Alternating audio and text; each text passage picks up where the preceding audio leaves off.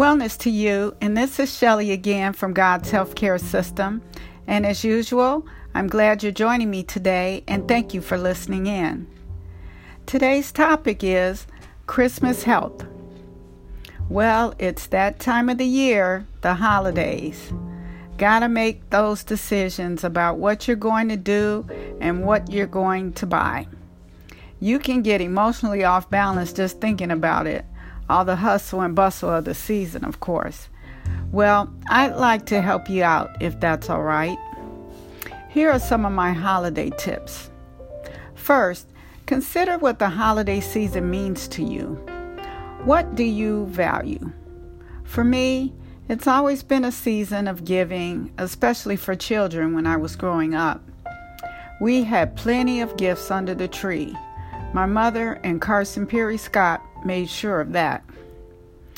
I was taught as a small child in church at Christmas time that God gave his son Jesus to us as a gift, the gift of salvation. Saw many nativity scenes as we drove around with the Holy Family and the three wise men. But today, it may not be a time where monetary gifts are possible or even responsible. Remember, a lot of people go into debt trying to give beyond their means during Christmas time. So here's a question. Can giving be done in a way that I can reach my goals to give and to stay out of debt to myself and others?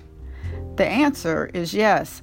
So get a pen and paper and get creative before you go shopping. Try making your gifts. That's really fun, actually. Second, I look at how many become emotionally unhappy at this time, especially holding on to old desires that no longer serve them. So, maybe you can look at this holiday in another way. If you're unhappy, ask why. Am I people-pleasing, feeling rejected, or abandoned, or even judged? Or am I trying to be perfect? That'll keep you busy right there, right? Am I trying to control other people? I can do that by victimizing people with my gifts, the ones that they don't want. And I'm making them uncomfortable with them. Or am I just being grandiose and showing off? Third, maybe you can consider transforming your desire to isolate into a desire to help others meet their goals. By spending time with others, you can learn what their desires are and help them meet their dreams. We could be giving time and resources instead of money. Giving kindness in light of the cruelness that the world has to offer can be a heartfelt gift. Many are lonely and would rather have your thoughtfulness instead of being forgotten. Encouraging others and allowing ourselves to be vulnerable by telling them our hopes and dreams may establish a new support system emotionally. When I look at our traditional Christmas, I eventually learned to make new ways to celebrate this season. I like to snuggle up with the grand sugars with a holiday movie and a warm bowl of soup, or play a game to get to know each other better. And I'm going to say this, get off the technology. My daughter and I are finding that some games the kids are exceptional at playing, or they have skills that we had not discovered. Lately, they are into singing, so we play the music and let them provide the fun and entertainment. Sometimes kids want us and not our money, since they don't really have a concept of money anyway. I heard someone say today that in other countries, the economy is not driven by currency, so some people interact with each other differently. Thus, the concept of giving starts taking on a whole new meaning. How would you respond in that kind of a culture?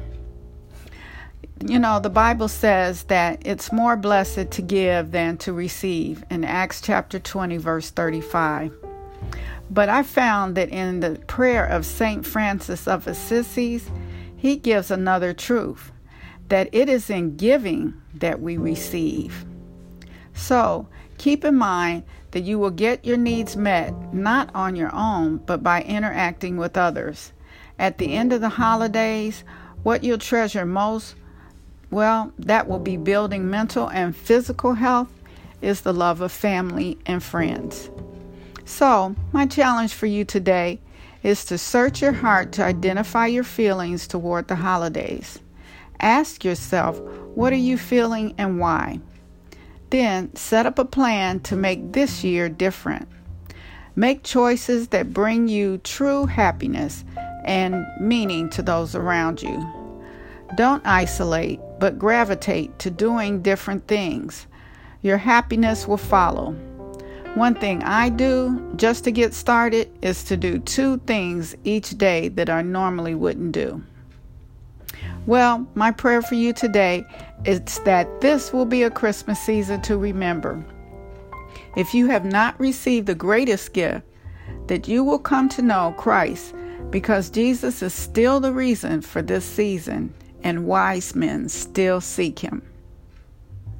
For more teaching on God's healthcare system, visit my website at www.godshealthcaresystem.com or listen to more of my podcasts on the free Anchor app.